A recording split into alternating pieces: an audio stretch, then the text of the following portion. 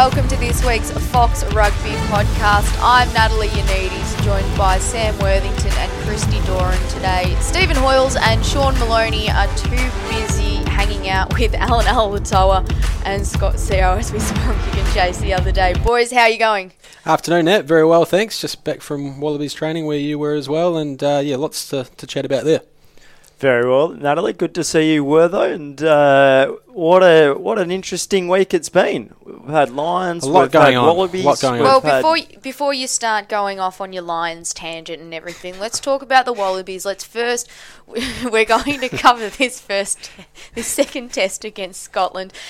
The Wallabies just named their starting 15. Michael Cheika's named his starting 15. The only change in that side, Henry Spate's got a bit of a hamstring injury, so he's out. And Eto Nabuli comes in for his Wallabies debut. He's a fantastic story, Eto Nabuli. Yeah, it's a story that I guess got a fair bit of media coverage at the time when he first came over to the NRL about Andrew Johns and Brad Fittler spotting him at their hotel in Fiji and saying, look, that's a pretty impressive physique you've got there, and one thing led to another, and played in the NRL. So, yeah, it's actually, we were a bit surprised when we looked it up that he was 28 years old, so he's far from a spring chicken here. He's probably ready in terms of his experience to give this a go and see if he is ready for test level. And Christy, I think you actually had a chat to him earlier this week before the team was named. How did you go with Eto? Oh, I think rather well. I was the only person that wanted to say hello to him, apparently. No. The thing that strikes me, first of all, with Eto is he's a massive human being. And not only that, he's got a ginormous smile, and he honestly does not stop smiling. And I had to say it to him because he's just, like big bloke, dark, and he's just got these teeth, and he's grinning through them. And it's nice to see someone who's actually loving what he's doing at the moment. And he's come into his Wallabies camp. He's just seen the Fijians the previous week. He was there until he was, 22, 23 before coming over. So sitting on the sidelines, just watching, he was loving it, soaking it up. And he said that, he wished he had been able to play, but was biding his time, was trying to be patient, was learning a lot. And I suppose it's a little bit of fortune that he gets named in a squad today, and then you can roll out a piece on him. Sometimes, no one else rolled out a piece. Sometimes little carrots, they just randomly appear. But lovely bloke, and I think it's earlier in the year, round 2 against the Western Force, is where he made people stand up and watch and go, wow, this guy's got some serious gas. He scored one try not long after, gets the ball in his own 22 and literally cuts the Force defence in half. Took the brakes finally off, and he hit top gear, and boy did he run. He showed some pace that we hadn't seen in the first year, in 2016. Didn't see much in the first game against the Sharks, and then suddenly out of nowhere, he literally just gassed him. Yeah, certainly a lot more comfortable in his second season of Super Rugby, and I think equal leading try scorer out of Australians with Izzy Folau. And Cheika today said that, was obviously asked what gave him the edge over all those other wing options, because there are a lot of them. There's Sefa Naivalu, Marika Korobedi, or the fellow Fijians that he's, possibly, Sefa, more established Wallaby that he's got the nod over, but he just said he had an extra edge at training, just seemed a bit hungry and he really wanted it. So which might come back to the enjoyment thing that you were talking about. Maybe it just showed when he's training. You might have just given that the little extra spring in his step this week, Christy. Well, possibly. I don't want to take all the take some all of the credit, but no, he does, and everyone says it about him. He's the first that wants to learn, and he's just soaking it all up. And he said that George Smith and one of the obviously, defensively, he's had a few issues this year. He said that he's found that probably the most difficult part in terms of transitioning back from rugby league to union. Is that in the past in league he could just kind of go high and but now he's got to chop them low and then get up and then get over the ball and keep going forward, and he's found that quite difficult. But fortunately, he's had George Smith there to help him out a little bit. That's interesting, though, because being Fijian, I'm pretty sure he had a rugby background, so going to league, and then coming back was difficult. That's interesting. Yeah. Well, like I suppose 3 years of doing something at a professional level, because he was just playing village stuff back in Fiji before he was spotted. So the technical part's probably always been the aspect that Fijian rugby has probably struggled with. Yeah, I got to say, a little bit surprised that he did get selected, because while we know he can run like the wind and he's a dangerous attacker, there are some negative aspects to his game. He can't really kick, for instance, so it's a bit of a risk here from Cheika, because I'm sure Scotland will target him, put the ball into his corner and ask him to make decisions. So, yeah, a big ask, but a couple of the other guys, Dane Hallett-Petty said he'd been working with his, work under the high ball, and, pretty confident that he'd be fine out there. So, yeah, be interesting times to see the big man in action. Yeah, it's going to be interesting to see how he goes. The side is unchanged apart from that, but the other interesting one is that Stephen Moore hasn't been recalled into the starting side. So that's 2 weeks in a row that Tatafu Pilota now will be the starting hooker and Michael Hooper will be the captain. What does this mean for Stephen Moore's captaincy? Yeah, well, the way that it's panned out, I assumed that Moore would be back this week, but I think a lot of us did. Yeah, so I'm trying to work out where Cheika's coming from here. I don't know why he didn't just say before the first test where we're making a change of captain, if he knew that that Moore was no longer his top hooker. It's just created a bit of a strange dynamic. It seems like Moore and Hooper get on okay, and it's all happy days at the moment. But I just kind of wonder, he's now seemingly going to be captain for the whole June Test series. Why not make the change? Moore, probably still in your top 3 hookers in Australia. He's going to be a natural leader around the team anyway. Why not just make the move? I'm just a little bit confused by that. So he hasn't fully explained that yet, I guess. We're 2 years out from a World Cup and we're already having these discussions. So maybe it is just better just to make the move and we don't talk about it. Yeah, the other interesting thing about Michael Cheika at his time here in Australia, when he came back, you had Dave Dennis, part of the Waratahs and the captain, and there was a bit of a transition there with Michael Hooper. I know that when Darryl Gibson took over, then it was, Hooper took over, Dave Dennis becomes the club captain. And I wonder whether or not there is a little bit of that with the Wallabies at the moment, where they're trying to say to Hooper, look, we see you obviously long term going forward as the captain, but at the moment we don't want to add those, the extra responsibilities of all the off-field stuff, which Stephen Moore is. There's hardly a bad word said about Stephen Moore in the world. He's one of the most respected figures going around globally. Yeah. So this isn't about Stephen Moore's character or anything like that. This is just we're trying to work out what's going on in Michael Cheika's head. Yeah. And I wonder as well whether or not Michael Cheika, he probably would have seen Stephen Moore, how he went for the Reds, and he said that he wanted to see more out of him and expected him to reach those heights and get back to them. But maybe Stephen Moore hasn't quite been delivering at training, and he's lacking that punch. Conversely, maybe it's Michael Hooper that has impressed Michael Cheika. I think that Michael Hooper's really come on as a leader this year. We spoke to Bernard Foley about it, which that interview will air on Fox Sports News 500 later on in the day. Just his improvement as a captain, and Michael's spoken about it during the year as well, where he's spoken about working with psychologists. He'd never really been taught how to be a captain, and so this year we've seen, when we had the player mics and things like that on Kick and Chase, just how much he's evolved as a leader. Yeah, I think Christy, you spoke with him also earlier in the week, and he really, you can tell he feels comfortable now with the captaincy. I think it was thrust on him at 22 years old. 22.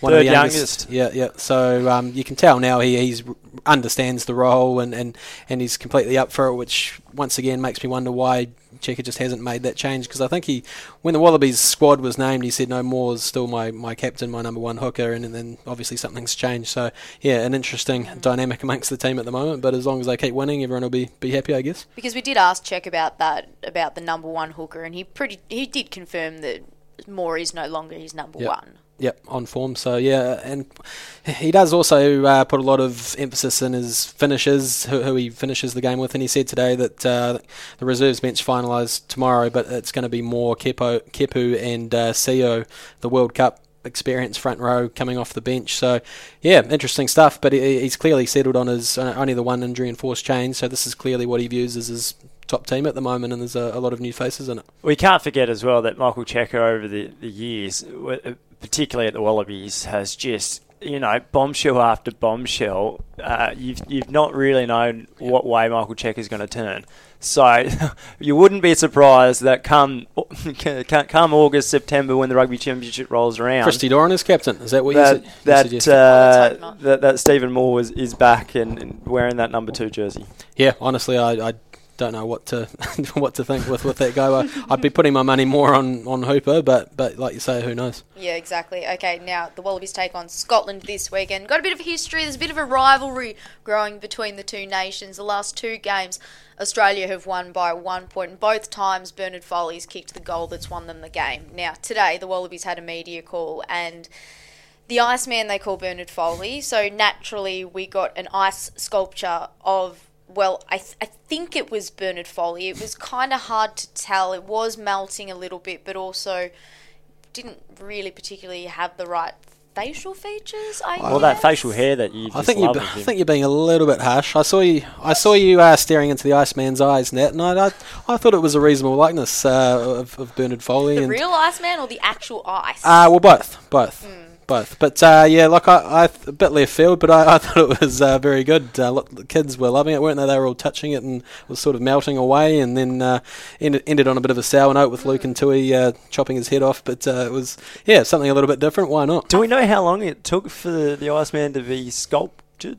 No, the sculptor was there, so that we probably needed you there to... I can't remember. Needed you there to ask the tough questions, but very impressive detail on it, I thought, and I think Bernard was a little bit embarrassed by the whole scene, but no, ice sculptures and rugby, I'm all for it. All for it. It was insane, but it was so funny, and like you said, when Luke Antui just got him straight in the eye and his head fell off.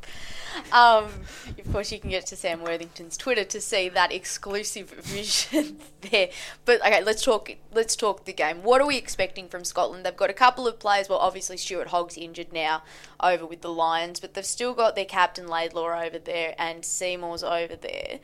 What are we making of this team? Are they going to challenge the Aussies at all?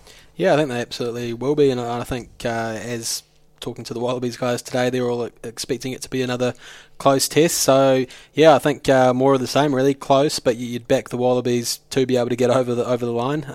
Not a completely full strength Scottish team. 3 of their Lions players not there, and I think the one that they'll probably really miss is Greg Laidlaw, the regular captain at halfback. He gives them a hell of a lot of direction. So a lot of pressure on young Finn Russell, who's a very talented number 10. Played well again at the weekend, and I know Bernard Foley had a lot of admiration for him as well. So Scotland, for whatever reason, people still kind of don't get too excited about them, but they're number 5 in the world, and we forget that, and they play some good attacking rugby. So I think thankfully the Wallabies know full well just how big a challenge they've got in their hands, and I can you can have an abrasive forward pack. Finn Russell, the main creator in the back line, and that'll be the main guy that the Wallabies have to shut down. Christy, you're a big fan of Finn Russell. How's your chase been going this week? You've been trying to get him on to do a story on him. Oh, well, he's a cracking player, and you had this week, you had the couple of coaches, Gregor Townsend and Matt Taylor, the former Queensland Reds and Australian Under-20s coach, just praising him immensely. He's 24, he's already played that many test matches, played in the World Cup quarter-final. He really attacks the line, he makes things happen, and that's what Scotland loves so much about him, because previously they've had a couple of dour kind of 10s, I suppose, that haven't been able to challenge oppositions, and this guy, young, he's got everything about him, and we saw last year, in the space of a couple of minutes, him do a couple of special things at Murrayfield, and Scotland raced to a quick lead. You're right, Wortho. He's certainly the main playmaker, and without Laidlaw, it will be a huge challenge because he controls things so nicely. He's got a good kicking game. He's certainly the captain. He controls things. He's the goal kicker. He's the general. So a lot of pressure on Price, who's the scrum half. I'm really interested to see Hamish Watson, who's the open side flanker. He kind of came through the Six Nations and impressed a lot there earlier in the year. So there's Barclay's the captain at blindside. So I think they're going to trouble the Wallabies. It'll be interesting to see what happens with the weather conditions, because we're expected a bit of rain to come about. And today Townsend was talking about the fullback Greg Tonks, who loves to play that ball in hand style. So these are two teams that I don't think we're going to see a lot of kicking involved. So whether the conditions on Saturday afternoon will have a big impact on the game. Yeah, the weather forecast not the best, and you've run through some of the key players there. Johnny Gray, another familiar name in the Scottish pack. His brother Richie, not here with him, so hopefully he doesn't miss him too much. But he's just a tackling machine, isn't he? He has some amazing tackle counts and barely misses one. So yeah, they've got some more than handy players, the Scots. Is that where it's going to be one in the forwards? I think I would say that if the Wallabies can match the Scottish pack, they'll probably have a bit too much firepower in the backs. The Scots are missing Stuart Hogg, and I think Finn Russell might have a bit too much on his plate, and I think the Wallabies will realise if they shut him down, and Carmichael Hunt will have a big job there, then they'll fancy themselves are winning the test. But yeah, it'll be pretty tight, I think, in some potentially treacherous conditions. And you said that Scott Sayer is likely to come onto the bench, did you, or not? Yeah, well, Checker said at the press conference that the bench front row, which will be revealed tomorrow, is going to be probably the World Cup front row, which includes Seo. So yeah, he must be back up and about. It's a pretty exciting proposition to see him come on. Return match for the Wallabies. He only played a couple of games this year, and he's going to come up against Nell, who's been named on the bench for Scotland. And we know that in that quarterfinal in the World Cup, Seo was absolutely demolished.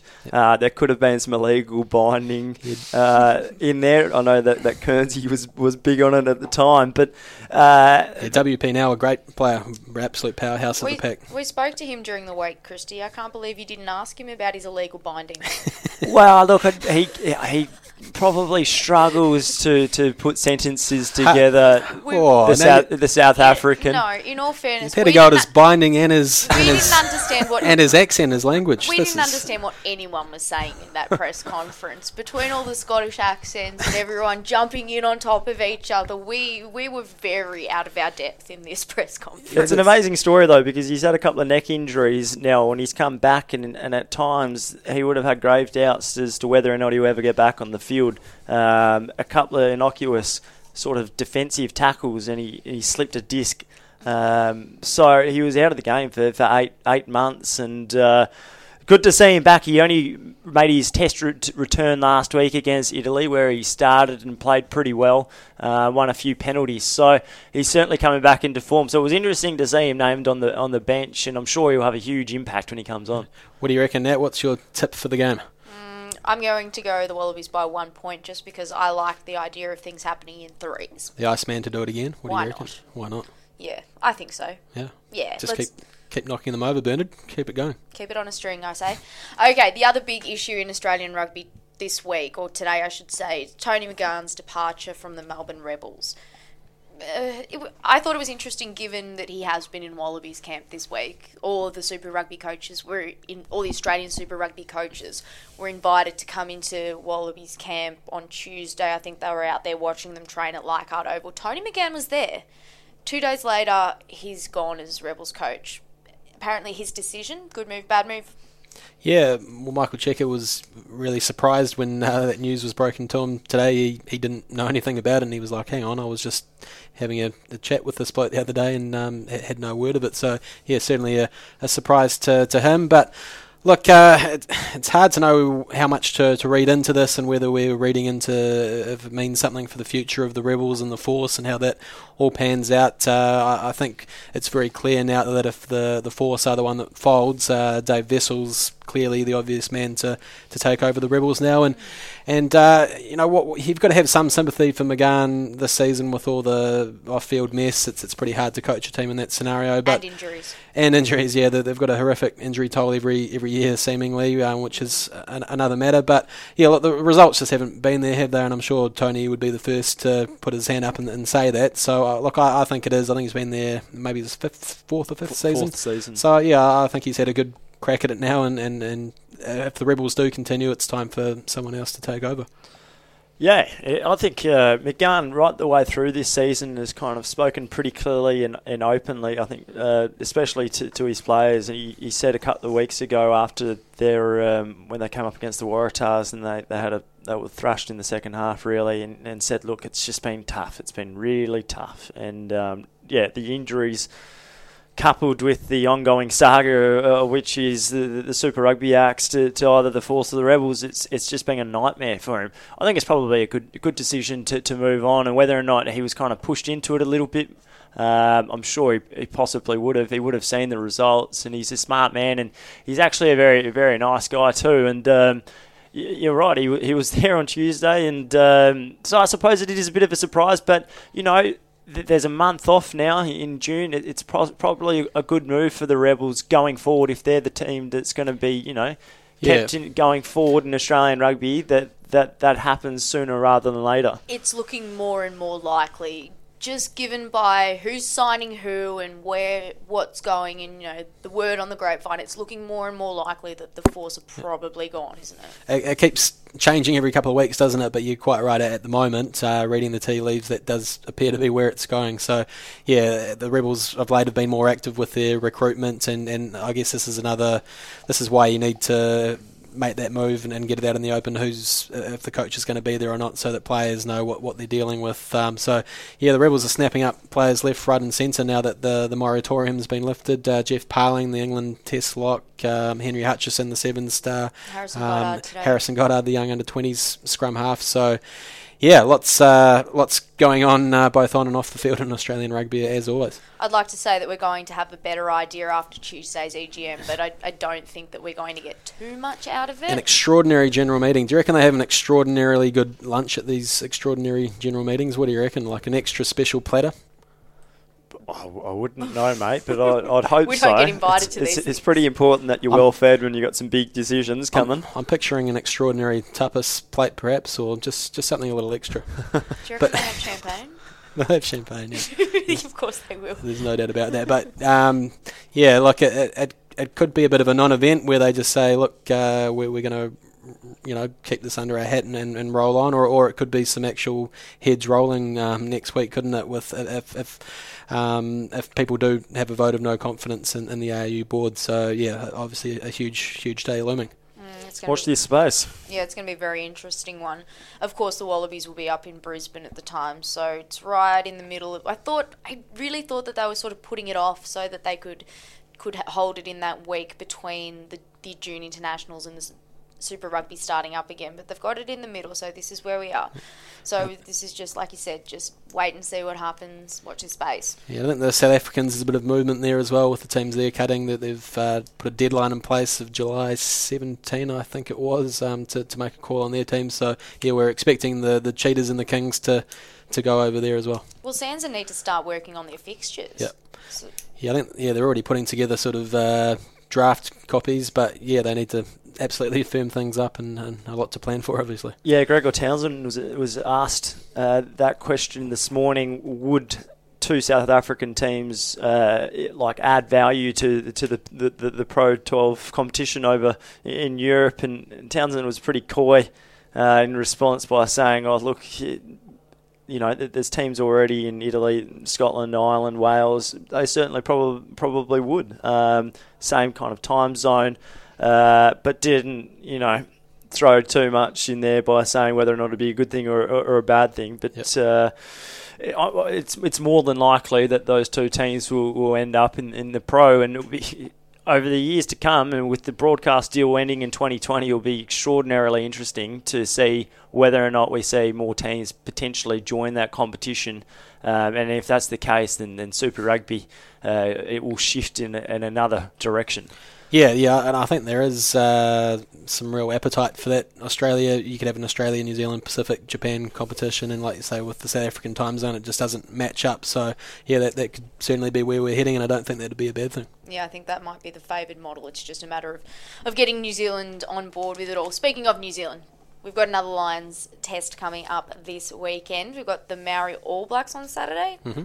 You're looking forward to this one, Sammy? I reckon it's going to be an absolute beauty, that one. Yeah, it's the the true dress rehearsal for the Lions, they've named almost their strongest team. I think this is going to be very close to their team for the first test, possibly with the exception of Sam Warburton, who's the captain for the tour. He could be in a bit of a Stephen Moore situation, actually, where he's not probably the best number 7 in the squad, but he's been picked as captain, so an interesting little dynamic there for Warren Gatland. But yeah, the Lions, it's been an absolute roller coaster there in New Zealand. A terrible performance off the plane first up against some semi-pro type players in New Zealand. Then they what did they do after that? They stumbled against the Blues. That was a little bit embarrassing, that loss. Then they produced a stirring performance against the Crusaders.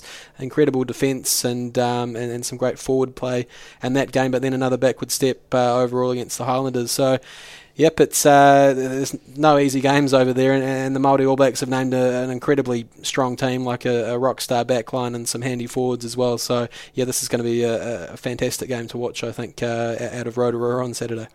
Yeah, what I'm excited about it is the 9, 10, 12 combination. Like, we are starting to see those combinations, and I think a lot of people were surprised when Owen Farrell's name wasn't in the starting 15, and you saw Sexton, because he has had a slow start to the tour, but he showed a few moments against the Crusaders last Saturday where he came on and there was an injury which forced Teo to go to 13, and we saw Sexton come in at 10 and Farrell shift to 12, and we thought, hey, it's quite possible that we're seeing what happens with England when you've got George Ford and Farrell next to him. So a huge opportunity for Johnny Sexton, and he's got to stamp his name on that 10 jersey, and he's going to be coming up against Damien McKenzie, who hasn't played a hell of a lot of 10 for the Chiefs, predominantly at fullback, but shifts there for this weekend. So, I think McKenzie pretty inexperienced in the position there, and huge opportunity for Sexton. Yeah, Farrell will surely be in that starting team somewhere. It's just a matter of whether it's 10 or 12, I think. I think he's still the favourite for the 10 jersey. But like you say, if Sexton has a blinder, then they might go with that dual playmaker model. But Ben Teo, I think, as you've been been sort of singing his praises over the last few months, Christy, I think he's, as it stands, I'd be putting my money on Farrell at 10 and Teo at 12 for that first test. Well, that was the next question. Has Ben Teo done enough to get that starting spot for the first test?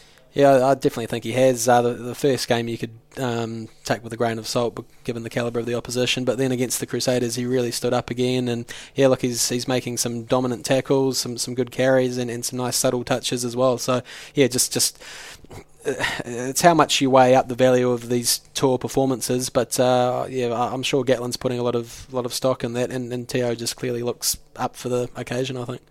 Christy? Yeah, I think right from the start, like, Gatland's always played his style, and he's had Jamie Roberts there for Wales do it for so many years that you thought, oh, look, if Teo does play well early on, that he's going to be pretty hard to shift from that position, and we've seen that. And he's versatile, I suppose, in the sense that he can play 12 and 13. So if there is an injury, he can shift to outside, which is what he did last weekend. And the thing what you're going to get from him is he's going to run straight, and he's not going to miss many tackles. And his ball handling's been superb. And we saw one opportunity that he probably let slip last week where he made a break and couldn't quite find his winger outside him. But apart from that, he's been blemish-free. So it's a rugby league takeover at number 12. Just thinking about it, you got Sonny Bill, who'll be in the All Blacks 12 jersey almost certainly, and then Carmichael Hunt here in Australia as well. So it's a league takeover of number 12. Yeah, the bloke who I think as well, who probably hasn't made his mark down under, has been Rory Best, who the Irish skipper, who we thought was a strong chance to start, and in a couple of performances he hasn't really made an impression. He missed that line out that was crucial the other night too. So he's not in the 23 this week, and Jamie George, the England backup, is starting. So interesting. Yeah, I think it's very close to the team we'll see. Maybe CJ Stander might come in for Omani potentially, who's a very good line-out forward and actually captaining the team this week. But I think Conor Murray will be your halfback with Reece Webb, a great weapon off the bench. So yeah, it's kind of coming together for Warren Gatland, but nothing that would terrify the All Blacks just yet. Although the line speed that they've shown, they're going to have to be very good to get around that, because they're absolutely flying off that line in defence and causing a few issues there. Of course, you can catch all the action of that Maori All Blacks game against the Lions following Australia taking on Scotland. That's all going to be on Channel 501 on Fox Sports. Boys, anything else you want to add? Not really. We've obviously got Friday double-header as well with Wales-Tonga. I think you can watch that on beIN Sports and then switch over to Fox for the All Blacks Samoa test. So the All Blacks have basically named their full-strength team as well against a very handy Samoan team. So there'll be some huge hits and some good skill on display there as well. The big one there, I think, Artie Surveyor at 8 with Kieran Reid not being fit for the match. So Kane at 7, Surveyor at 8. Well, it's going to be a bit of heat at that breakdown. So a sign of things to come potentially there. Just a quick tip, Natalie and Sam on the matches. So I know we quickly covered the Scotland one, but let's start with the Lions and the Maori All Blacks. Look. Flip a coin there. I'll give it to the mighty Māori. They're just going to play with so much passion and such a classy backline as well. So hopefully the weather's okay, and I reckon they can do what they did in 2005 and get the result. I think we can expect an improved performance by the Lions. Like you said, they're starting to finally work out their combinations, and we're getting closer to that team that they will take on New Zealand with. That said, I still think the Maori All Blacks are probably going to pip them. Right, well, I'm going to go for the Lions, and I'm thinking they're going to put a couple of tries on and win by 10. I think we'll see that the Maori, the combinations might not quite have clicked at this stage, and we'll see what the Lions, what they showed in the first couple of weeks is that combinations do take longer than one match to start to gel. Absolutely. And what about Wales, Tonga, New Zealand, Samoa? Any thoughts?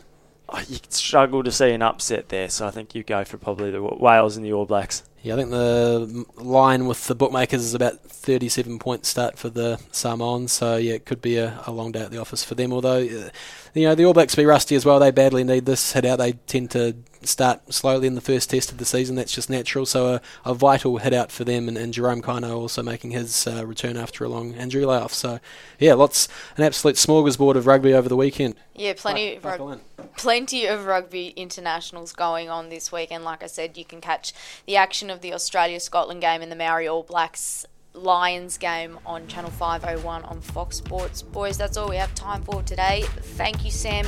Thank you, Christy. No thanks to Sean and Stephen Hoyles, who were not here today. But you can catch the podcast again next week.